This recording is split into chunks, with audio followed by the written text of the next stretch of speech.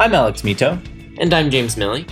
And this is The Artist Business Plan, your favorite weekly business podcast for artist entrepreneurs, hosted by Superfine Art Fair.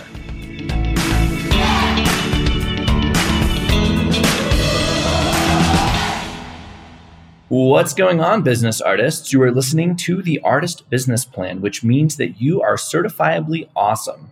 If you don't know me by now, my name is Alex Mito. I'm the CEO and co-founder of Superfine Art Fair. Superfine, we're the most widespread art fair for artists in the US. We're also one of the top resources for all things art, artists, and of course, marketing of your art. I'm also one of our two hosts here on the Artist Business Plan, along with my business partner, James Milley, which now reaches over 7,000 monthly listeners in 100 countries around the globe and growing every single week, thanks to listeners just like you. Today, we've got Stella here with us on the mic. Erica is going to share an awesome masterclass on uplifting artists online with daily content.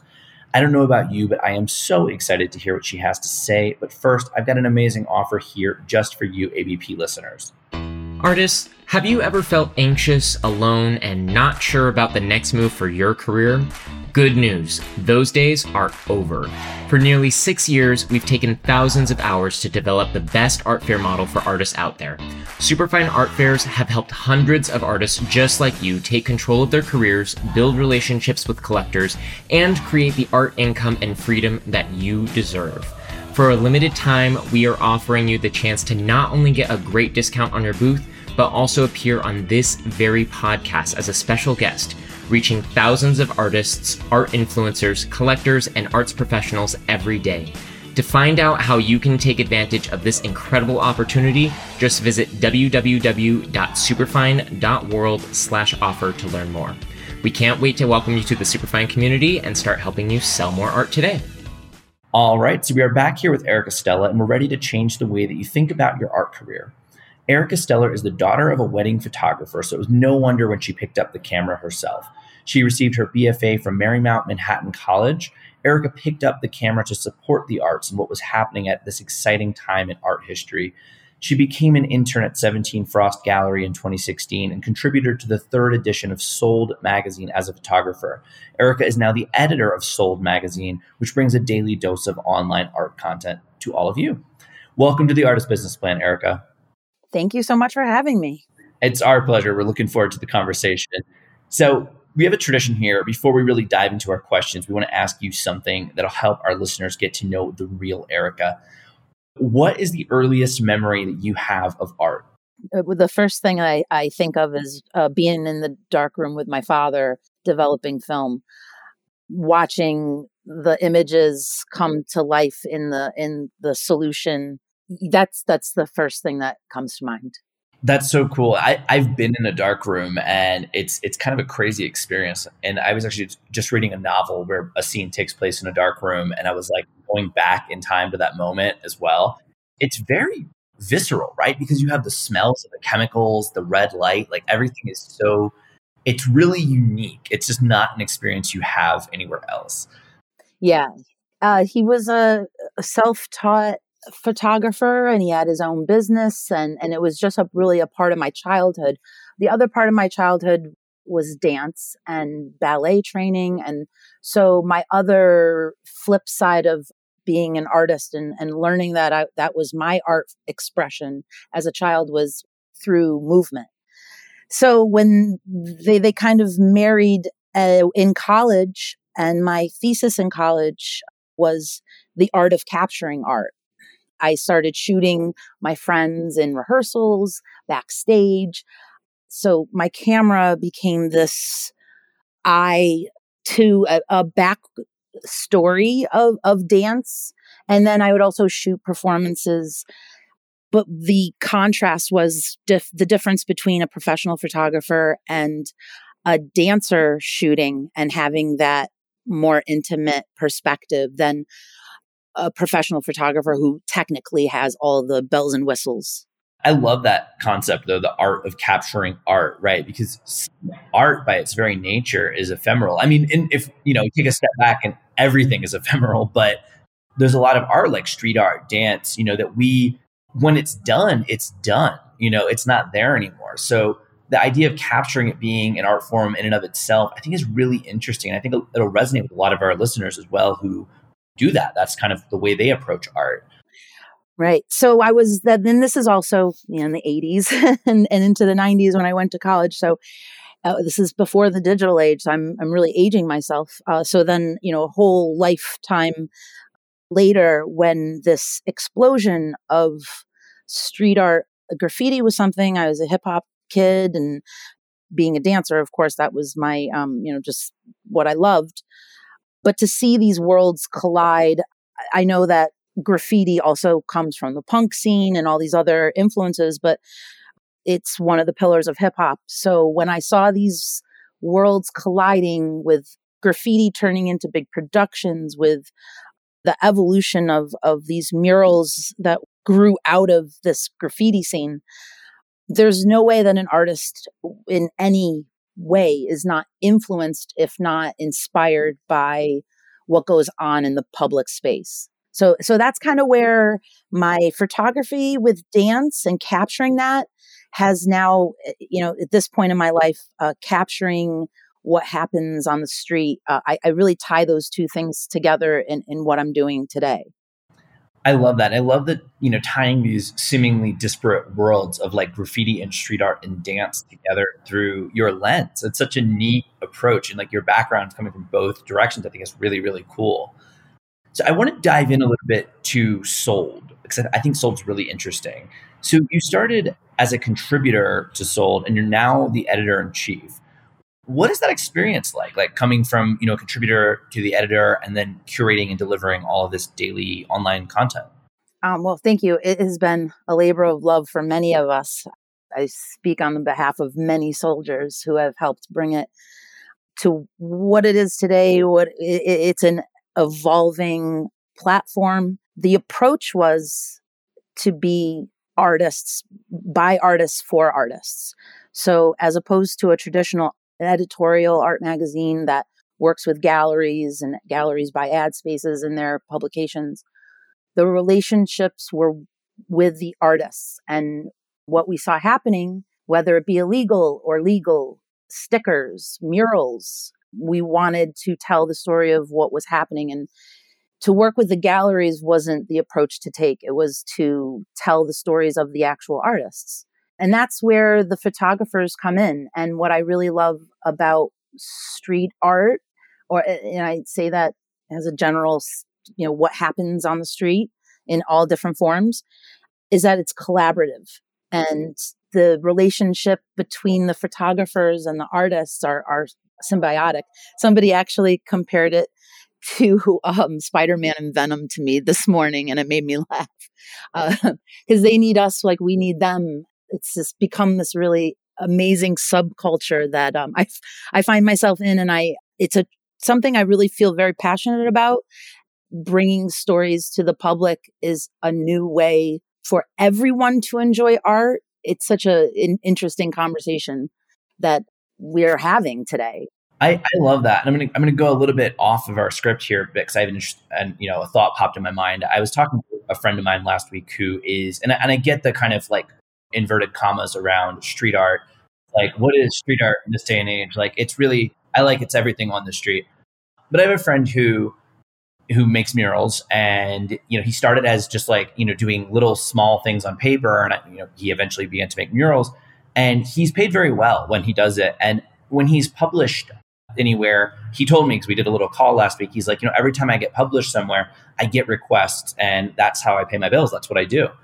So do you find, because I feel like street art, graffiti, the things that happen on the street, they can be difficult to monetize within like the gallery context or within like the traditional art market, even though they have had quite an extended moment in contemporary art.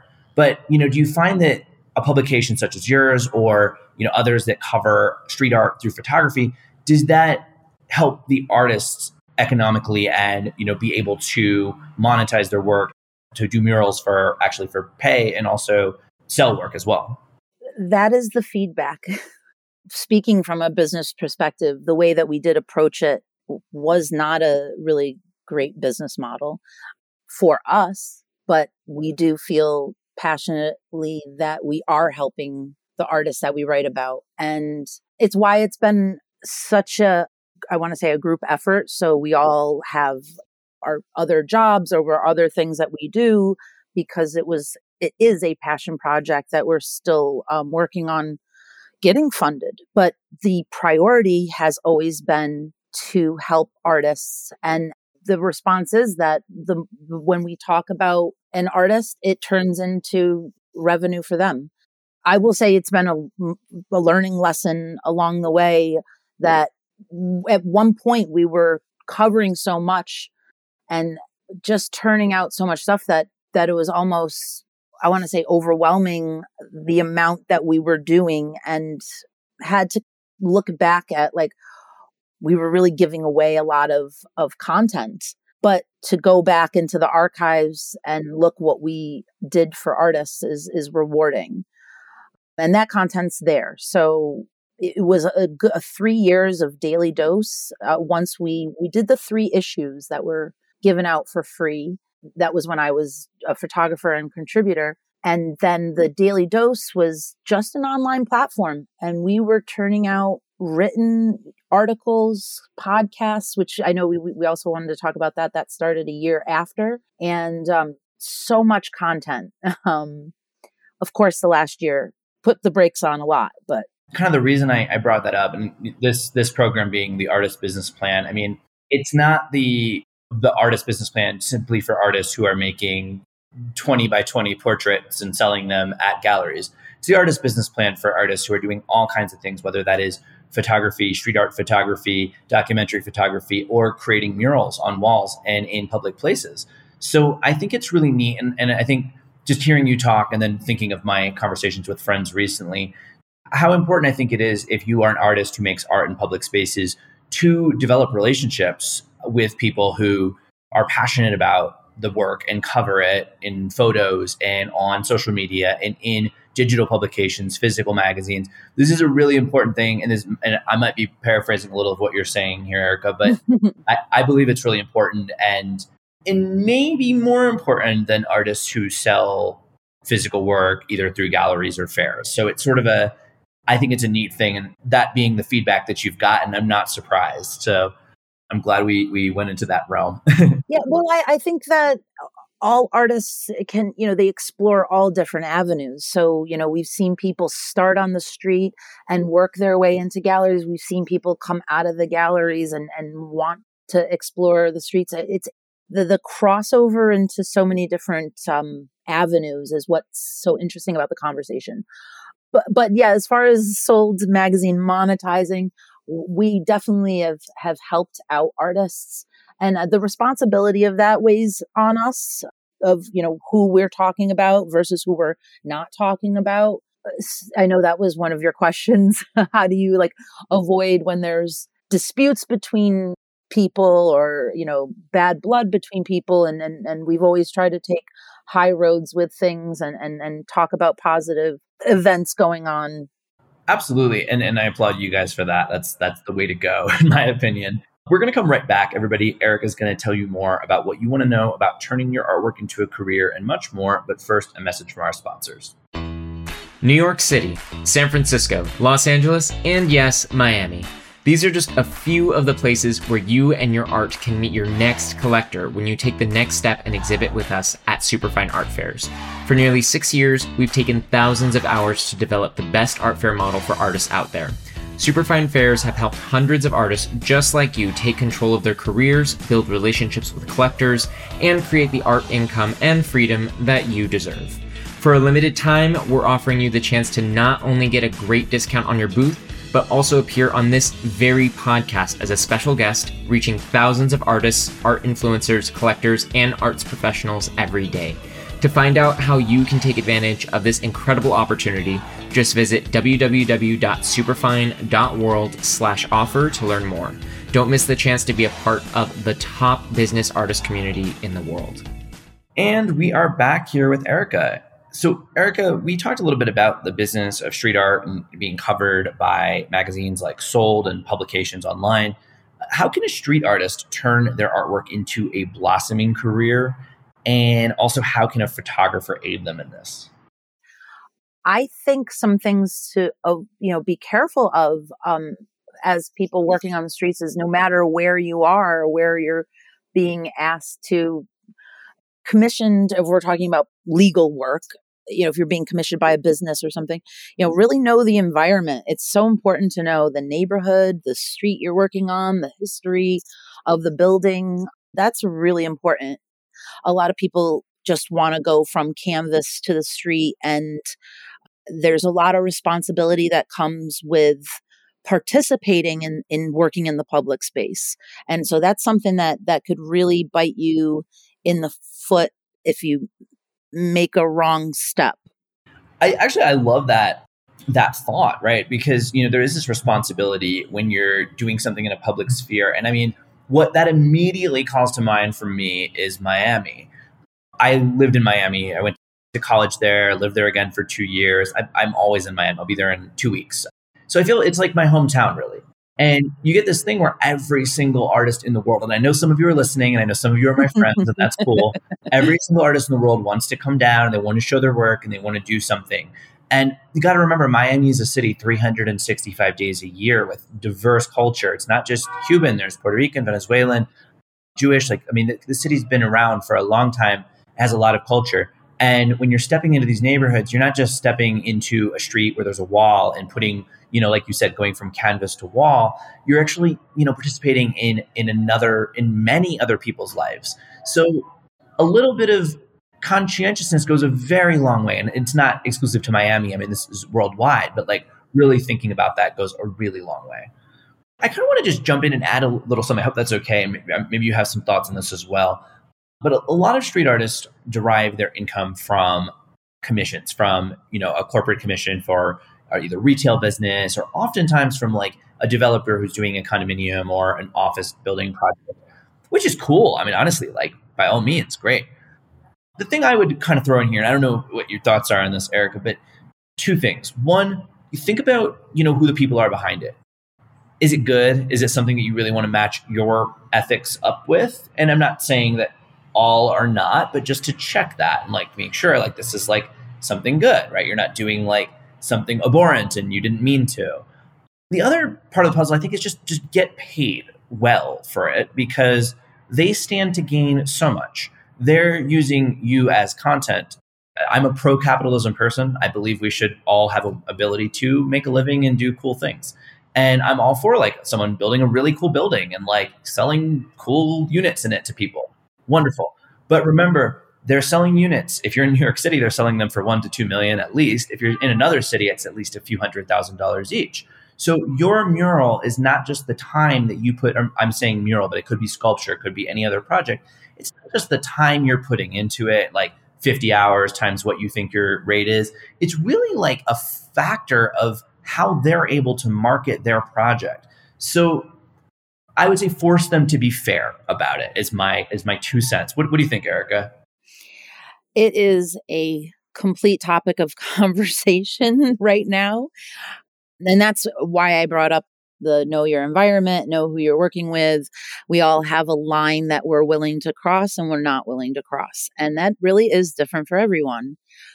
If you're willing to cross a line that ethically some aren't, you got to be ready for any pushback that might occur.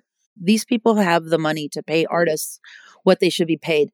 The thing here is we're really in the wild, wild west of, some artists, for the ability to just get their name out there, will do something for free. Or if it's something they're so passionate about, like a protest, they'll do work for free. Or just because it's in the public space and somebody takes a great picture of it, it's worth it. But when it comes to these type of things that you're talking about, of course, that is going to pay the bills, and it should pay the bills. But there is due diligence that comes along with it. I think that's also why it's good to be a part of the community, so you have other artists to ask. There was a project that is now being discussed that I was reached out to a year ago by a lot of artists and said, should I do this? And I said, no, but that's my opinion. And if you do it, there might be some repercussions. You might have to, say, hey, listen, I am willing to deal with that.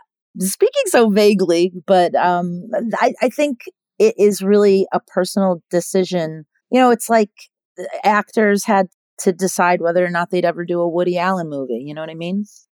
Absolutely. And I mean, I'm not the kind of person where I will begrudge somebody for doing something, especially if it's putting food on their table or whatever else they need to do. So whatever, you do what you have to do. But I think that's really good advice. Do what you have to do, but be ready. If you're making a deal with the devil, be ready for the repercussions. It might not come from Erica or myself, but it might come from somewhere else. If you are somebody who does work in the public space and you do have your name out there and you do something, this is such an exciting time. I mean, I feel like we're going in these like landmines that artists can fall down, but this is such an exciting time. Living artists are getting paid. It's so thrilling that they're making living wages. They're able to like Cause is at the Brooklyn Museum right now. Whatever you think about him, controversial or not, he is a young artist and has a huge exhibit. It's exciting. You really think about culturally, such an exciting time in art history. When I was a kid, I thought art stopped at Andy Warhol. There was nothing more exciting than Andy Warhol. And now we're like really just seeing such an explosion, and it is controversial. A lot of things that are going on. There's a lot of discussion. And I think for me as a photographer, I'm so thrilled to document. I love that. And I love that take on where art is going and looking at it positively, because I think there's a lot of like negativity sometimes. I mean, this goes for the entire world, but there's a lot of negativity. It's like, this sucks or starving artist or whatever, but there's also a lot of positivity and a lot of, like you said, like young artists getting opportunities they didn't have 30, 40, 50, 100 years ago. And I think it's a really cool time to be alive and see that and to support that in whatever way you can. I mean, and I say this even to artists who are listening, if you have the capacity to support other artists economically in whatever small way you're able, like Prince, whatever, or big way, whatever, it's so important just to kind of keep that momentum flowing where artists are having opportunities that are not only creatively viable, but economically viable. So basically, I completely agree with you, Erica.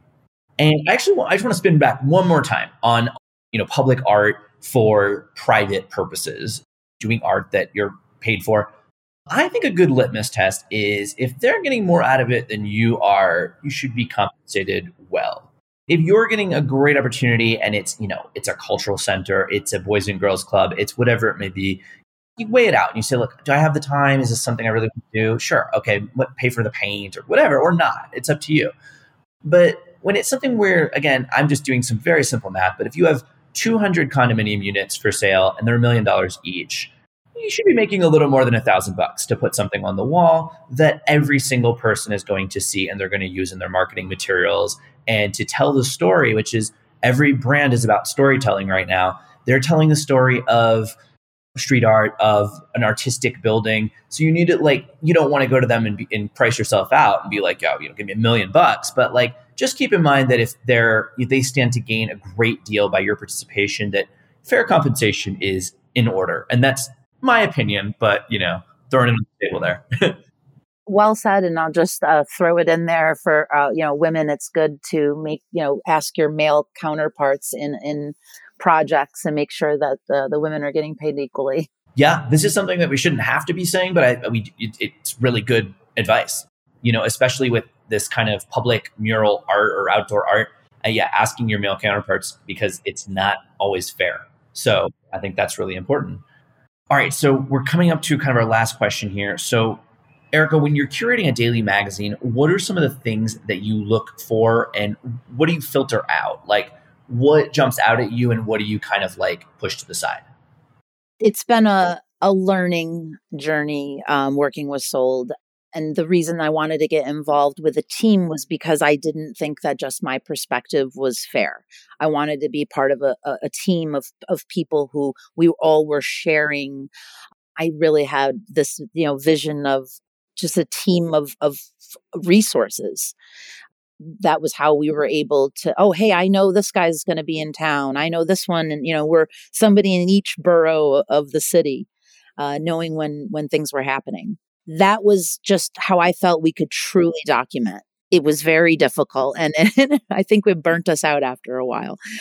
In reflecting on this last year, of course, when I think of street art in any kind of form, I think of big, loud imagery that my camera is attracted to. And then there are these sweet images, and there's the layers of street art. I think the history and a story behind something is what we really like to focus on, not just some commissioned piece by, some company. Although we've done things like that, like, this is getting paid for by this, sponsored thing. But the real stories of, maybe a small business helping them out with, redoing their gates or something, as opposed to like the Bowery Wall, getting repainted. That's not necessarily the stories, there's so many to tell. We try to tell the more grassroots stories. I think that's where we're trying to come from. Cool. I like that. I think that's actually really good input for artists out there, and whether you're a street artist or not. And I hear this echoed from many who are in the media world. I mean, you're looking for a story and something that has context, that gives context to the work, rather than just like, the Bowery Wall is a good example, just a place that's consistently recurated, or like Wynwood or something like that. You can certainly do a beautiful piece there, and like hopefully, it gets great attention. Yeah, don't doubt that I'll be there when they're repainting it. Exactly. But That's a lot. It really is these stories. And I mean, I think this is pretty universal to artists, or actually really to anyone who's trying to get the word out about something. I think we're in a day, and I agree with you on this, Eric, I think we're in a day and age where the story really is king or queen of the media world. I mean, we're looking for like, not just like the news, like this happened, that happened, this happened, that happened. It's like, what's the context? Like, does this have a broader context? Does it, does it speak to small business as well? Does it bring in some, really relevant issue in an authentic way? Not like, well, I just did it because there's an issue out there, but like, does it have like an authentic way of relating to these common issues we're facing? Yeah. And I also think like, we don't always jump on. I know there's been some things like, I'm trying to think of it, a good example, but I could say like NFTs for example. We're really haven't jumped the gun on some things, and there have been other things in the past we haven't just jumped on, and maybe kind of sat back and waited, like, okay, how are we going to tell this story?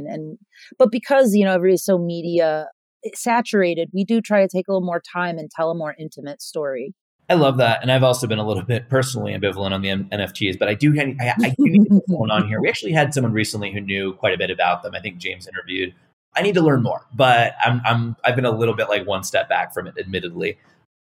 My first question is how is it really going to help the artists? I see that it could broaden their audience. So that's what's interesting. Yeah, there's a lot of tools out there that are really helping to broaden audiences. I've been enlightened by this podcast and some of the people we've had on here who've used platforms that I had completely written off, like TikTok, to generate a huge audience and economic success. So just keep listening, because we get new people every week. We learn new things every week. Yeah, I would say Sold is doing the best we can with our social media, but as far as artists, reach out to us, keep in touch with us. We're always doing new things, and also we have a podcast, so we're going to get started up here soon. We took a little bit of a hiatus through the pandemic, but awesome. Well, Erica, this has been an incredible conversation. So you've got the podcast, you've got social media, you've got ways for artists to reach out. Let's bring it home. Is there a call to action that you want to share with our listeners so that they can take advantage of relationships with Sold and of all the content that you offer them? Yeah, well, thank you very much for this. This was fun. SoldMagNY.com is the website, and there's a mailing list to sign up for. So you'll get our newsletter. We're getting ready to announce a new podcast series with Big Ronnie and Tony Loud, comedian and our host of our previous podcast, In the Spray Room. are going to start doing some fun interviews out on the street and really like lighthearted stuff. And then I'm going to start hosting a female focused podcast. We're talking about female focused things that we deal with in the street art world and beyond, tackling those issues. So that's coming up for Sold. But on top of that, our daily content on our Instagram, Sold Mag NY, or is it just Sold Mag? It's just Sold Mag on Instagram. And our YouTube is also Sold Mag. It's the red dot. And just to tell everybody, the red dot is a call to a piece being sold on a gallery wall. The little red stickers was the inspiration for the logo for Sold Magazine. People ask a lot of times, like, why Sold? It's really about this time in art history where artists are able to sell their work, living artists. You don't have to, the joke was always that you become famous when you die as an artist. And I don't think that's true today. I think this is a really exciting time that artists are being recognized and supported in their careers. It's exciting. I couldn't agree more. And I love the spirit behind the name Sold and the red dot, and just really just like the economic empowerment of living artists is so important. So everybody get on Sold's newsletter, get inspired, subscribe to the podcast. Oh yeah. And all podcasts, it's Sold Magazine. Sorry. All platforms. Oh, wonderful. So anywhere you can find any podcasting app, it'll be under Sold Magazine, correct? Yep. Go back and listen. There's hundreds of interviews with all of your favorite artists, and we'll be, they're a year old now, but we're going to start up with new ones and they'll be on that channel. So go back and listen to the old interviews and ones coming up. Perfect. So all you have to remember, everybody, is Sold Magazine and Sold Mag. All the platforms, you'll find them on there. You'll also find them in the show notes. We'll add them there. To all of you business artists out there listening today, Erica has been here with us sharing her amazing perspective. You're going to want to go back, listen again, take notes, and you can do that on our website at www.superfine.world. To connect with Erica, you can follow, obviously, Sold Mag on Instagram. You can visit soldmagny.com, and I really encourage you to get on their newsletter. I'm on their newsletter, and there's all kinds of interesting stuff on there. As always, remember that we are Superfine Art Fair on Instagram. We always appreciate a share whenever you're listening to and enjoying the Artist Business Plan. I know a lot of you do that in the studio, on the subway, wherever else you're going. And anytime you can get on Instagram, put up a story, tag us, we always appreciate that. And we also love it if you can take just a moment of your time and write us a review on Apple Podcasts. That's our main podcasting platform. Those ratings and reviews are so critical in helping artists, entrepreneurs just like yourselves find us. As always, I'd like to wrap up this class by sharing a quick quote with you all. It's a short one, but it's a good one. And it is, "We rise by lifting each other." And that is Robert Ingersoll. Erica, it's been such a pleasure having you with us today. Thank you so much for sharing your perspective with our listeners. And for that, we're so grateful to you. Thank you for having me. It was our pleasure. And everybody else, have an awesome rest of your day. Remember to stay on top of your artist business plan. Get out there and make it happen. Thanks for joining us for another episode of The Artist Business Plan, a weekly business podcast for artist entrepreneurs brought to you by Superfine Art Fair. Hosted by Superfine CEO Alex Mito and co-founder/professional artist James Milley, join us and leaders in the art, marketing, and business arenas each week for tips, tricks, and value bombs designed to help you thrive and sell more art. For more information on applying to Superfine Art Fair, as well as recordings of this and all of our past podcasts, just visit www.superfine.world. We love to hear what you have to say, so just follow us on Instagram at Superfine Art Fair and shoot us a message to let us know you're listening. Looking for a more personal connection or want to exhibit at an upcoming fair? Just shoot us an email at artistsmakingmoney@superfine.world and we'll get right back to you. That's artistsmakingmoney@superfine.world.